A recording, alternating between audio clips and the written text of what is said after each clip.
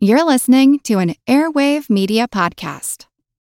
Hello, it is Ryan, and I was on a flight the other day playing one of my favorite social spin slot games on ChumbaCasino.com. I looked over at the person sitting next to me, and you know what they were doing? They were also playing Chumba Casino. Coincidence? I think not. Everybody's loving having fun with it. Chumba Casino is home to hundreds of casino-style games that you can play for free anytime, anywhere, even at 30,000 feet. So sign up now at ChumbaCasino.com to claim your free welcome bonus. That's ChumbaCasino.com and live the Chumba life. No purchase necessary. VGW. Void where prohibited by law. See terms and conditions. 18 plus.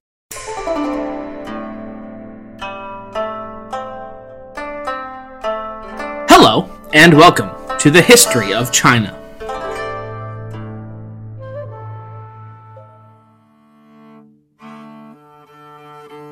Mongol 11. Ögedei, Cometh.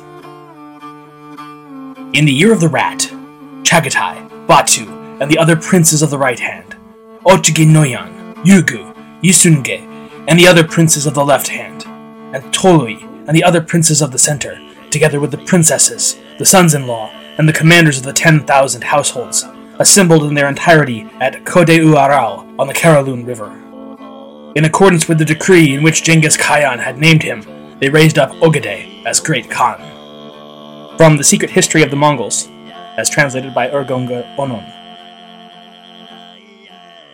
Genghis Khan, the mighty Temujin, Great Khan of the Steppe, uniter of the Mongols, conqueror of the earth entire, the punishment and the scourge of God himself, was dead.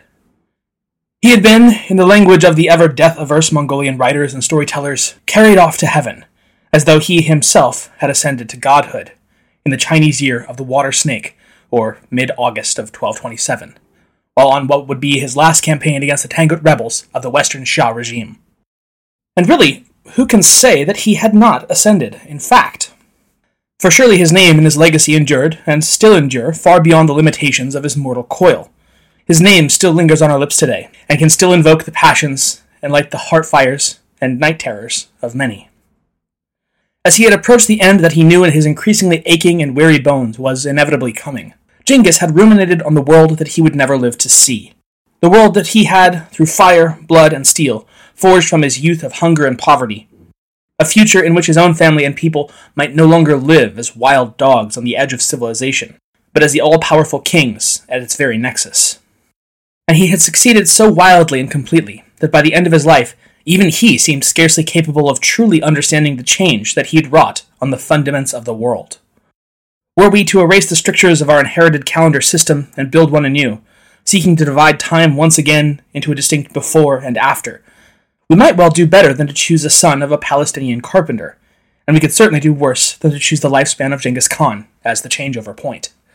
For whereas the teachings of Jesus of Nazareth would take centuries to percolate and fulminate across the limited geography of the Roman Empire, and ultimately across the whole of Europe, it's only in distant retrospect that we can look back and see a distinct pre- and post-era by which we might define that time. Not so with Temujin of the Borjigin. The world that he was born into was so radically different from the one that he left behind, that the latter is scarcely recognizable as having even come from the former. Changes wrought largely by his own hand. There was a distinct period of human history that is before Genghis, and a distinct period that is after Genghis. And so today, we enter the AG era. Toward the end of his life, Genghis had realized the predicament that his empire would likely find itself in upon his passing. He had 4 primary sons, each of whom held a strong potential claim to succeed him as Great Khan, and none of whom the Great Khan himself thought particularly well suited to the task. His eldest son, Jochi, though intelligent and a decent commander, was moody, unpredictable, with a rebellious streak, and over his whole life had a dark cloud of questionable parentage hanging over his head. His second son, Chagatai, was stubborn, stupid, bull-headed, and guided more by his fists and his cock than his head or his heart. Moreover, Jochi and Chagatai hated one another. There was no two ways around it, to the point that Genghis long ago understood that should either be chosen to rule, the other would surely rebel. One possible choice particular to Mongolian culture, and dear to Genghis's own heart, was his Ochgin, Tolui, his youngest son. Tolui was most like his father in virtually every respect. A prodigious battlefield commander, well respected by his peers, and even Genghis's own generations of generals and warriors. Tolui was said to be the bearer of near supernatural good fortune, and even a degree of mystical precognition. Yet in his twilight years, Genghis had come to understand that Tolui, like himself, was a perfect choice of a Khan meant to burn down an old world order and conquer a new one. Yet his bone-deep streak of vengefulness, his brutal tactics, and harsh measures would win him no love as a ruler. He, like Genghis, had been made to conquer, but not to rule. In the end, then, it would be his third son, Ögedei, that Genghis, and by virtue of their mutual private assent, his sons, found most acceptable as his successor when the time came. Ögedei was, in many regards, everything that his brothers were not. Affable, even jovial, and generous, certainly far past the point of wastefulness. He had an undoubtedly sharp mind, though perhaps calling him intelligent might not be as accurate as calling him wise. He had a natural bent toward diplomacy, and in working things out in a mutually agreeable, peaceful fashion rather than employing brute force, at least until you pushed him. At least that is, when he was sober. Because if Ögedei could be said to have only one vice, it would certainly be his lifelong love of strong drink. And when he was in his cups, his darker, more murderous side could, and often did, emerge in full fury. He was certainly no perfect choice, and even said as much when his father and brothers agreed to elevate him as their heir.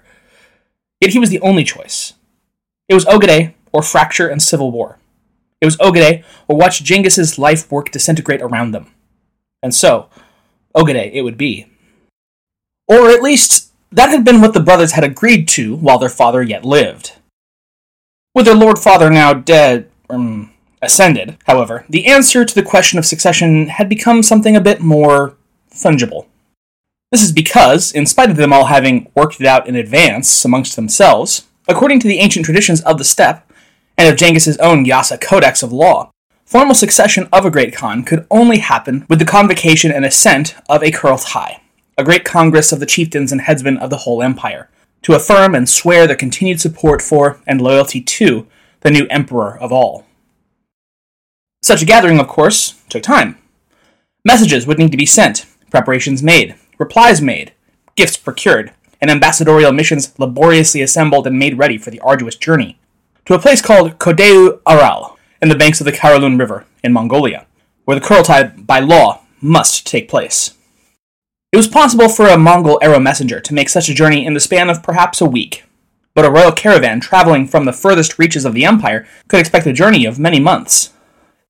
Thus it was that for some 2 years following Genghis Khan's departure, the empire sat without an effective head of state.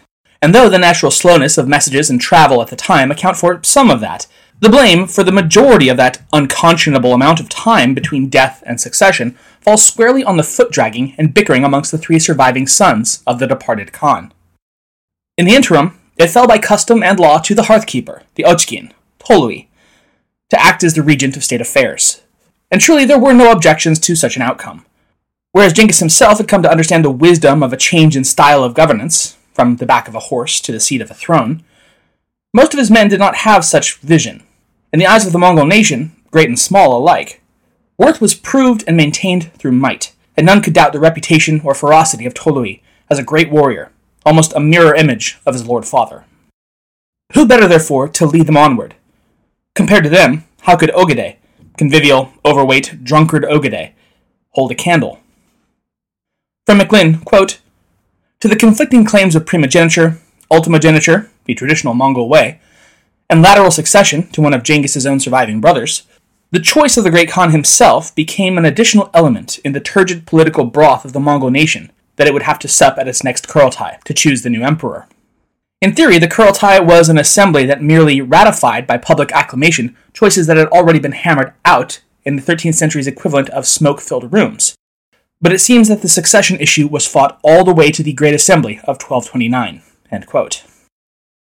Such an extended period of power vacuum was damaging to the Mongol Empire, both internally and externally. On the major war fronts of the period, the mop-up job against the Jin dynasty of northern China was effectively put on pause, allowing the beaten and bloodied Jurchen to capitalize on the inexplicable disappearance of their conquerors beyond the Gobi, and recover at least some of their holdings across the Henan and Hebei regions. The extended shutdown of the Khanate would not ultimately spare the Jin from final destruction, but it did drag it out unnecessarily. Internally as well, there would be widespread and lasting ramifications to a lingering question of just who was in charge now? It seems as though Ptolemy might have been lobbying hard to overturn his father's commandment of Ögedei's accession, yet for that outcome also seems impossible, or at the very least, highly unlikely. Of the four sons of Genghis, only really Ögedei and Ptolemy shared anything close to what we'd call a brotherly affection. And for them, it seems to have gone even well beyond that, to a degree in which even Giovanni would later describe as, quote, beyond the degree of brotherhood, end quote. Ptolemy had sworn to obey and protect the life of Ögedei to his father unto the very end, a promise that he'd given undemanded and unprompted. Here Micklin posits that it might have been the nobles themselves who wished for the accession of Ptolemy over Ögedei, and it may have taken considerable persuasion to turn them to the paramount will of Genghis. Another possibility lays in Genghis's close advisor and personal court astrologer, Yelu Chucai, who is said to have, quote, argued persuasively for a Chinese model of hierarchy, a Khan of Khans at the top, princes of the blood as second, a wider imperial family third, and a host of courtiers and nobles beneath it, end quote. This is typically dismissed, however, as myth or hearsay, since it dramatically overstates the level of influence one such as Yelu could have had, or even would have had the legal ability to speak out as such. The explanation that seems closest to the truth is the one put forward by Thomas Alson. He states that Ptolemy did indeed put forward a competing claim to the throne, but with no actual expectation of winning, nor any hard backing to press it. Instead, it was done only to reaffirm the commitment already given by Ögedei himself at the private conclave that they'd hammered out with their father years prior, that Ögedei would receive the top job, as would his sons, but that Ptolemy and his family line were the designated backup should the line of Ögedei ever fail.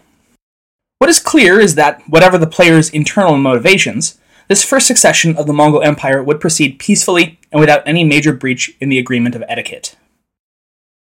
The notables would assemble and convene in the autumn of 1229. Once they'd all gathered along the great rolling fields, among the tents and banners waving under the blue sky above, the ceremony began. The assembled nobles one and all offered the throne to Ögedei, who in equally ceremonial fashion declined it multiple times, citing that his other brothers had the same rights as he, and especially Ptolemy was a better choice than he, before he was at last persuaded to accept the will of his people.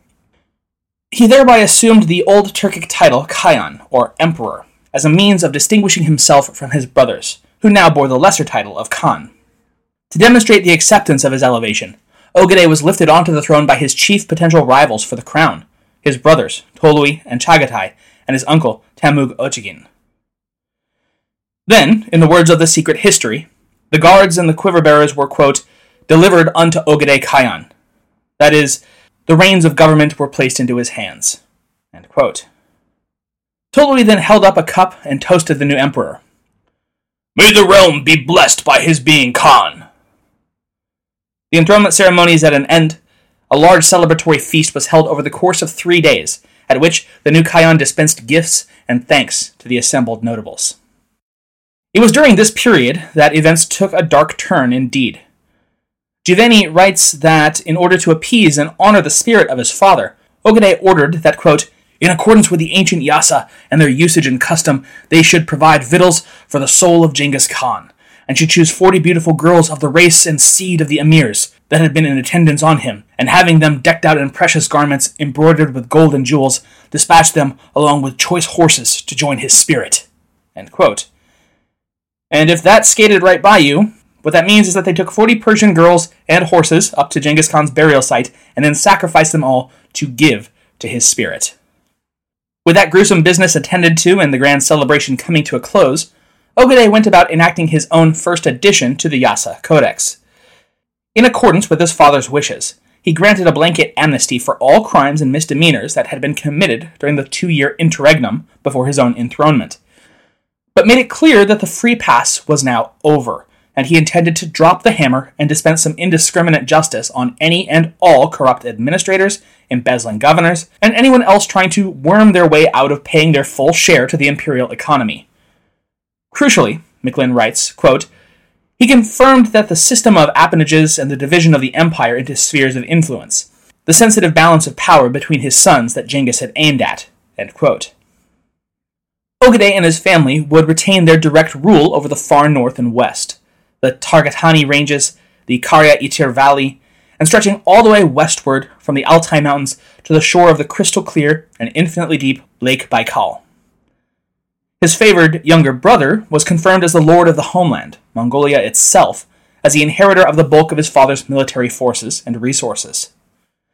Chagatai would retain his sole governance over the richest section of the empire, the territories of the former Kara Khitan and Transoxiana, though crucially neither Samarkand nor Bukhara city were part of his domains, as they in their vast trading wealth had remained a part of the central imperial chancellery and were now thus under Ögedei's direct oversight. Finally, the family of the dearly departed Jochi retained all of their rights to the lands between the Urals and the Irtish, including the dead and dismembered corpse of the former Khwarezmian Empire. Upon Jochi's own untimely death, that realm, what would in time come to be known as the Ilkhanate, had been further subdivided between his three sons. The eldest, Orda, received Sirdaria. The second son, Batu, the land from the north coast of the Caspian as far as the Ural River, as well as a proviso that it would include all of the lands west of the Caspian as far as the hooves of Mongol horses could reach. And finally to the youngest, Shiban, the upper reaches of the Urals into the Irgiz rivers. Age 43 at the time of his coronation, Ögedei is described, rightly, as a massive man, both physically and in terms of personality. This is at times a positive descriptor, and at others positively vile, mostly contingent, all sources agree, on how much he'd had to drink that day. We get an almost Jekyll and Hyde type of duality in this second Khan. McLynn puts it, quote, Ögedei in person was a mixture of the wholly admirable and the despicable. Intelligent, shrewd, conscientious, tolerant, open-minded, usually calm, laid back, dignified, firm, reasonable, a master politician and conciliator, he could suddenly switch to a capricious mode of harsh and despotic cruelty, especially if he was in his cups, which happened nightly. End quote. When roused into such an ire, he could become the very embodiment of the ancient stereotype of the Oriental despot, with the historian Juzjani, for instance, calling him a, quote, butcher and a tyrant, end quote. Though it must be noted that Juzjani held a personal hatred for Ögedei that bordered on the maniacal, so maybe we should take what he has to say with a grain of salt. Still, other accounts bear this vision of fickle brutality out.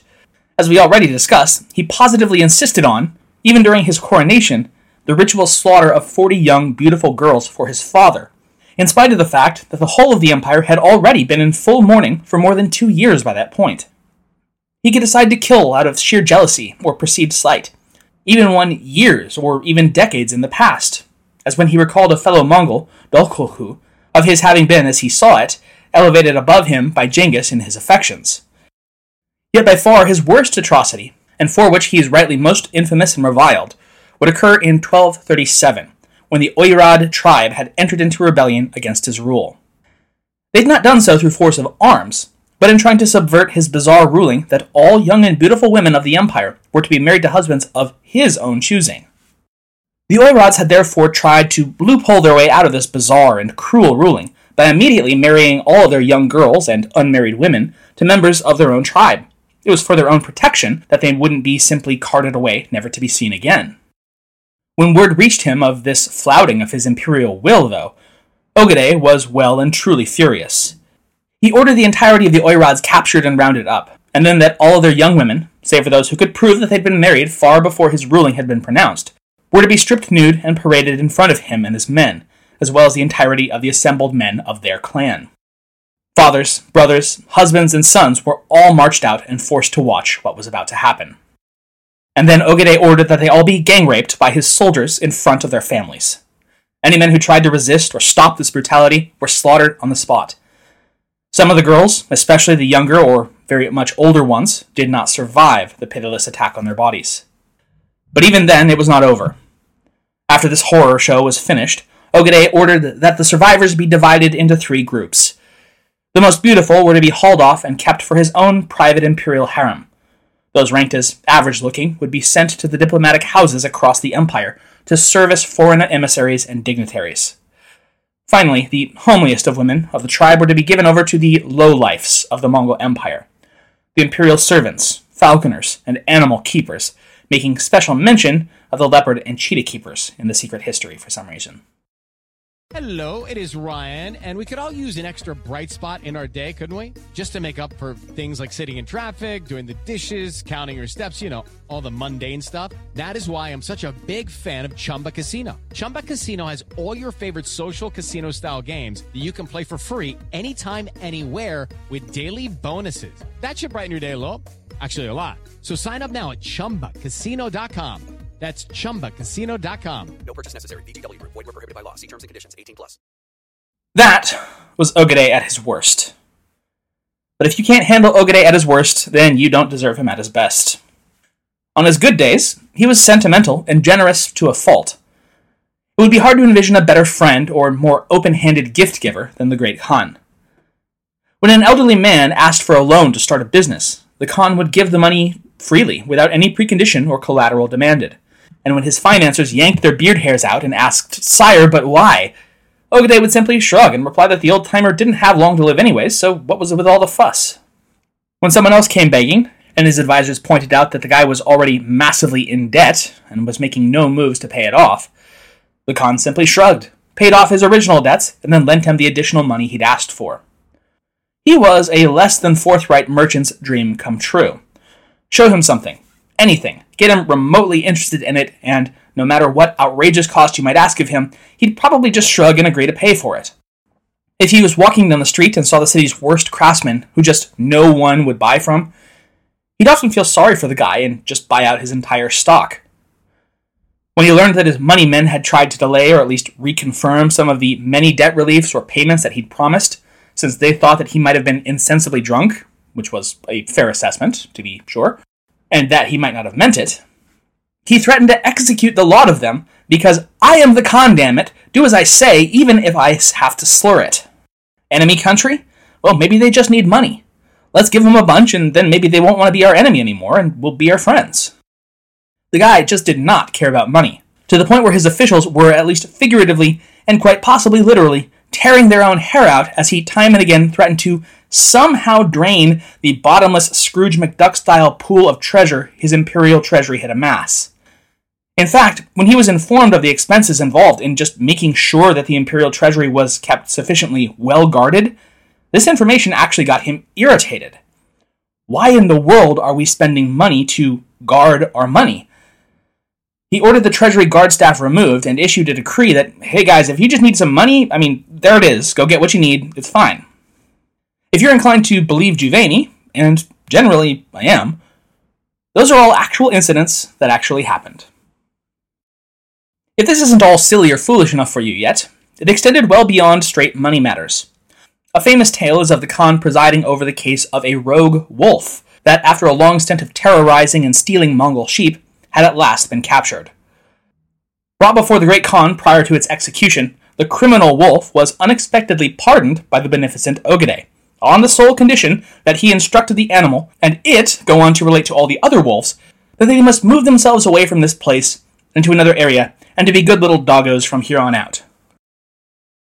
After a long moment, he stated that the wolf had agreed to the deal, and it should be forthwith taken out of the city and released.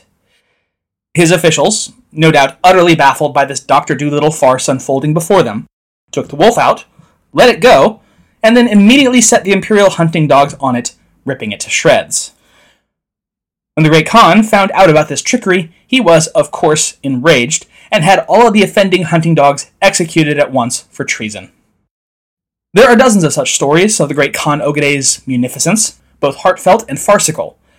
Yet for each of these, there's always that edge of blood, rape, and slaughter hiding beneath the laughter and praise.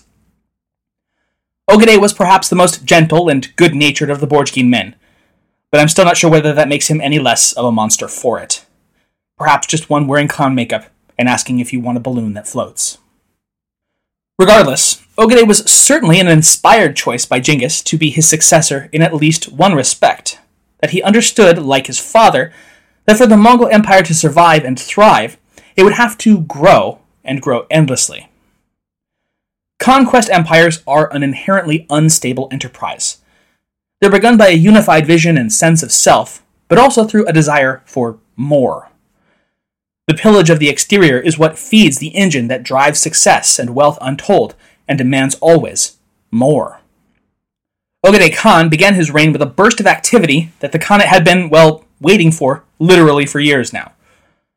Again, all major operations and decisions had been put pretty much on hold until the Kurultai had been officially completed, which is to say, there was a lot to get done. Now, Genghis had, across almost his entire life, ascribed to the philosophy of the great Ron Swanson: never half-ass two things, whole-ass one thing. He'd spent a lifetime methodically moving from one campaign of utter destruction and terror to the next in turn. First Mongolia, then Shisha, then Jin China, then Karakitan, then Khwarezmia, and perfectly willing to add a traitorous Shisha kingdom back onto his to-do list for appropriate attention when he got around to it, but unwilling to divide his attention across multiple targets. Destroy one kingdom, destroy it well, and then move on. Ögedei was, as with so many other things, rather unlike his father in this regard. This isn't to say that the second Great Khan had any intention of half-assing a bunch of projects. Instead, he resolved to whole-ass every single project almost all at once. This was not, in spite of what it sounds like, a crazy or critically unwise decision or assessment of his or his empire's capabilities. Ögedei had, after all, spent his life in the saddle as a commander of the Mongol armies on campaign, and knew very well of their efficacy and abilities against their myriad foes. Moreover, he knew that he had come into possession not of the little ragtag group of nomadic herdsmen wearing volskin robes, and had been laughed at by their enemies because their horses were too skinny and their saddles didn't fit. That had been the army of Genghis. No, the Mongol Empire Ögedei now helmed was the richest kingdom in the world, or near enough, and militarily second to none. They could afford to launch operations across multiple theaters of war, and it would be arguably irresponsible not to, given the insatiable hunger of the empire's population for more plunder and further conquests.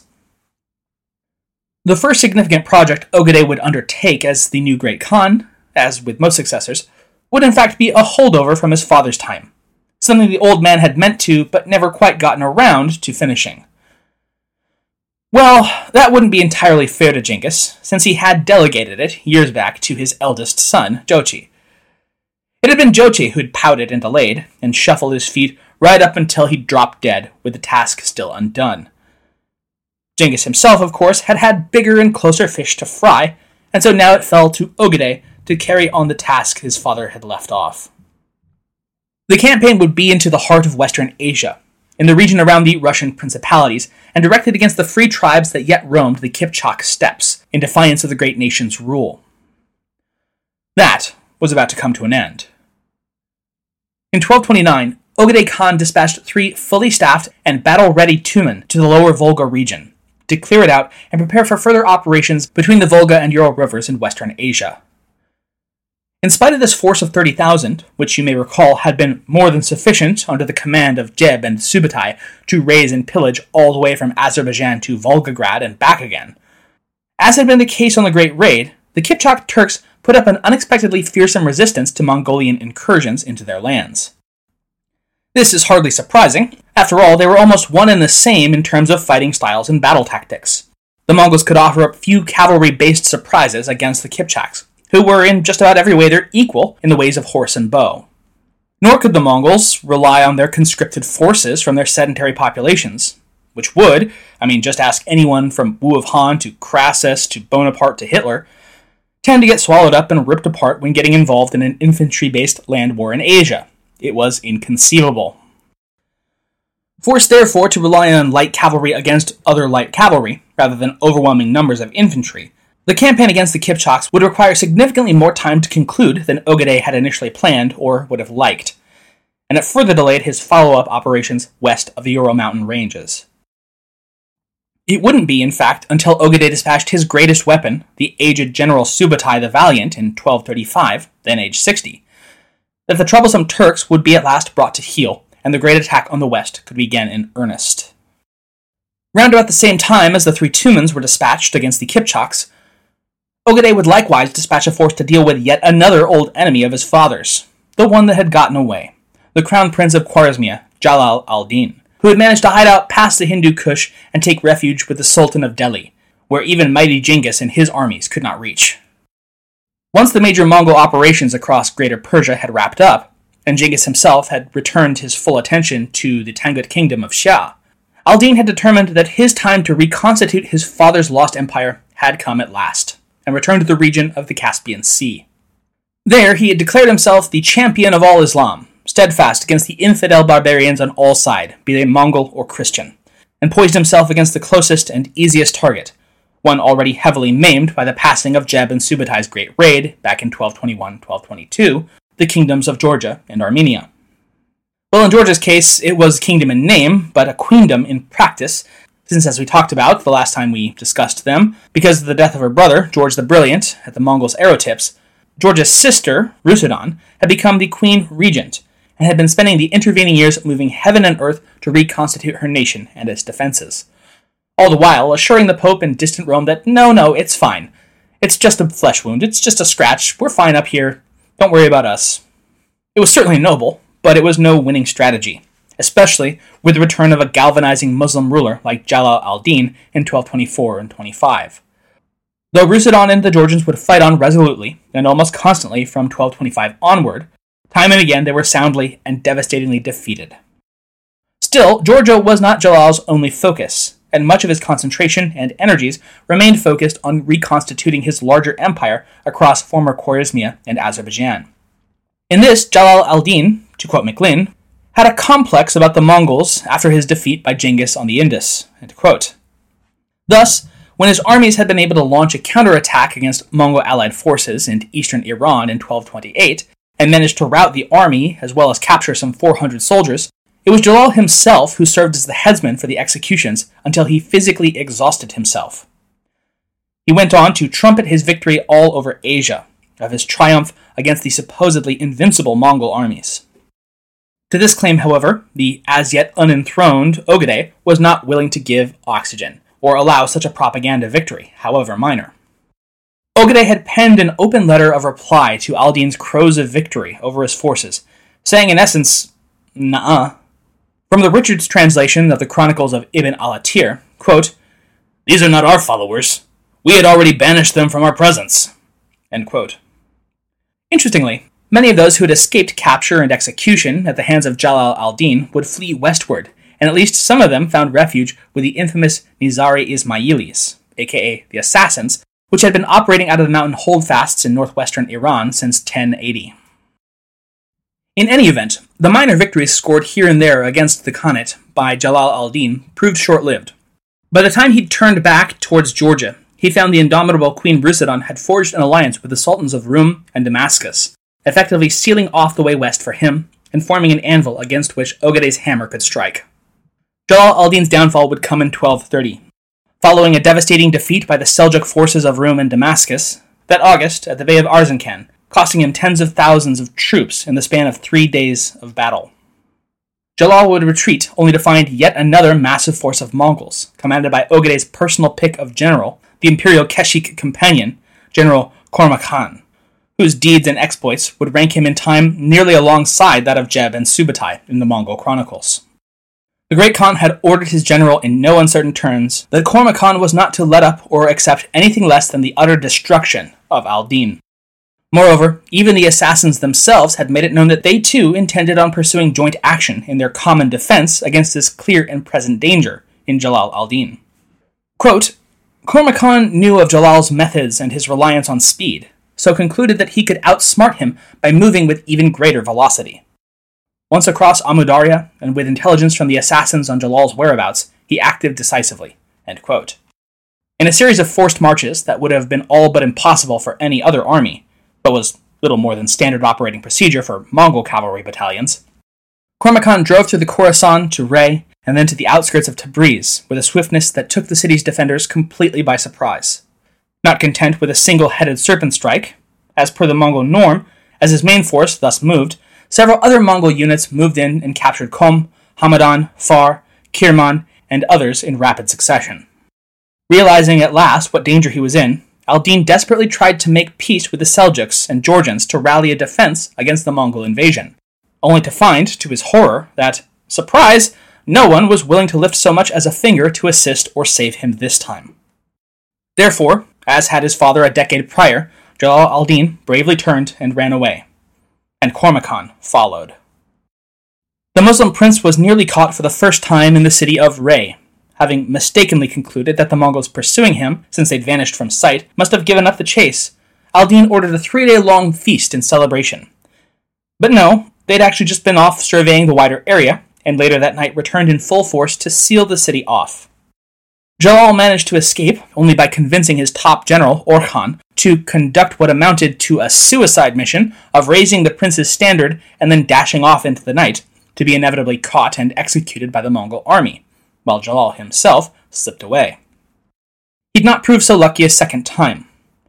While encamped near Amid in the region of Kurdistan, bandits caught sight of his nighttime fire and set upon him and his entourage. Either not recognizing him, or perhaps just not caring, the bandits slew the entire party and looted their treasure. Though a number of false Jalal al-Dins would rise up in the intervening decades to attempt to take up the mantle against Mongol subjugation, this is, in the end, all sources agree, how he met his ignominious end. A fact that gave General Chormakan no small degree of delight. His foe had not gone out in a blaze of glory like a hero, but had had his throat cut in his sleep like a dog. Even Jalal's few defenders and admirers in the histories are forced to conclude, as from Nasawi, quote, "It seems to have been preordained by fate that this bravest of lions should be slain by foxes." End quote. Chormakan would stay on as the military governor of Greater Persia from 1231 to 1237, keeping himself busy by putting down the various rebellions and uprisings along the Caucasus, and otherwise basing himself among the fertile plains of Mugan that struck his fancy. Chormakan, though not nearly the rabid anti-Islamist as Ögedei's elder brother Chagatai, nevertheless seems to have pursued a governorship largely hostile to Islam, and more or less friendly towards Christian kingdoms, with the notable exceptions of Georgia and Armenia. The king of Cilicia, for instance, Hethum I, was able to submit early on to Mongol overlordship, and in so doing, made a point to stress the convergent interests of the Great Khan and Christianity, as it applied to Islam. Nevertheless, the campaign that would prove to be the feather in his cap would not be against Muslim kingdoms, but rather Georgia and Armenia in 1236, which had proved thus far resilient enough to have survived not only 2 concerted attacks by Jeb and Subutai, but a subsequent 3 more by Jalal al-Din. Neither would, however, prove capable of standing up to General Chormakan. He had waited, as per orders, until he had received confirmation that the army of Batu had reached the Bulgar steppes and was en route to conquer Russia. Chormakan's army thus moved in sync with Batu's force to effectively seal off any avenue of escape into the protection of the Caucasus for the Rus princes, or reinforcements from those kingdoms. Georgia, already thoroughly weakened by more than a decade of warfare, this time fell quickly enough, and Rusudan was at last forced to flee the country entirely. Before her departure, she left orders with the governor of Tiflis, that is Tbilisi, that he should, before the city fell, set fire to the lower class and working quarters of the city, but to make sure to leave the wealthy districts and the castle itself intact. A little overeager, or more likely just panicking, the Castellan would instead have the entire city burnt to ash, leaving nothing for the Mongols to seize, or for the Georgian queen to ever come back and reclaim. The Armenian campaign, which opened in 1239, would prove a far more ferocious and bloody conquest. The sieges of Ani and Kars cities were reportedly especially sanguinary affairs.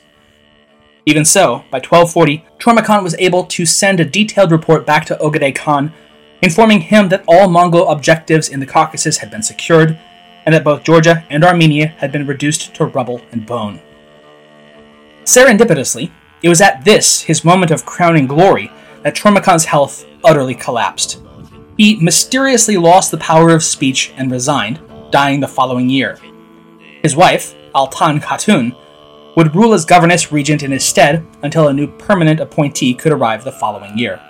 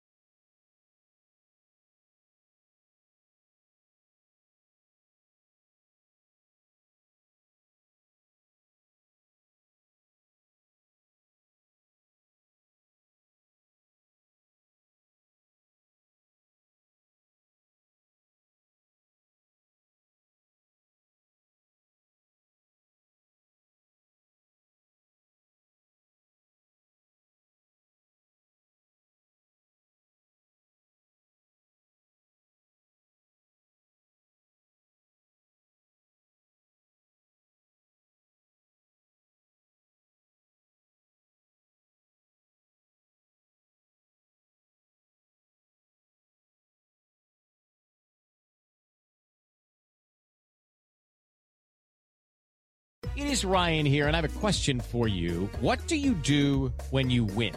Like, are you a fist pumper, a woohooer, a hand clapper, a high fiver? I kind of like the high five, but if you want to hone in on those winning moves, check out Chumba Casino. At ChumbaCasino.com, choose from hundreds of social casino-style games for your chance to redeem serious cash prizes. There are new game releases weekly, plus free daily bonuses. So don't wait. Start having the most fun ever at ChumbaCasino.com. No purchase necessary. VGW Group. Void where prohibited by law. See terms and conditions. 18+.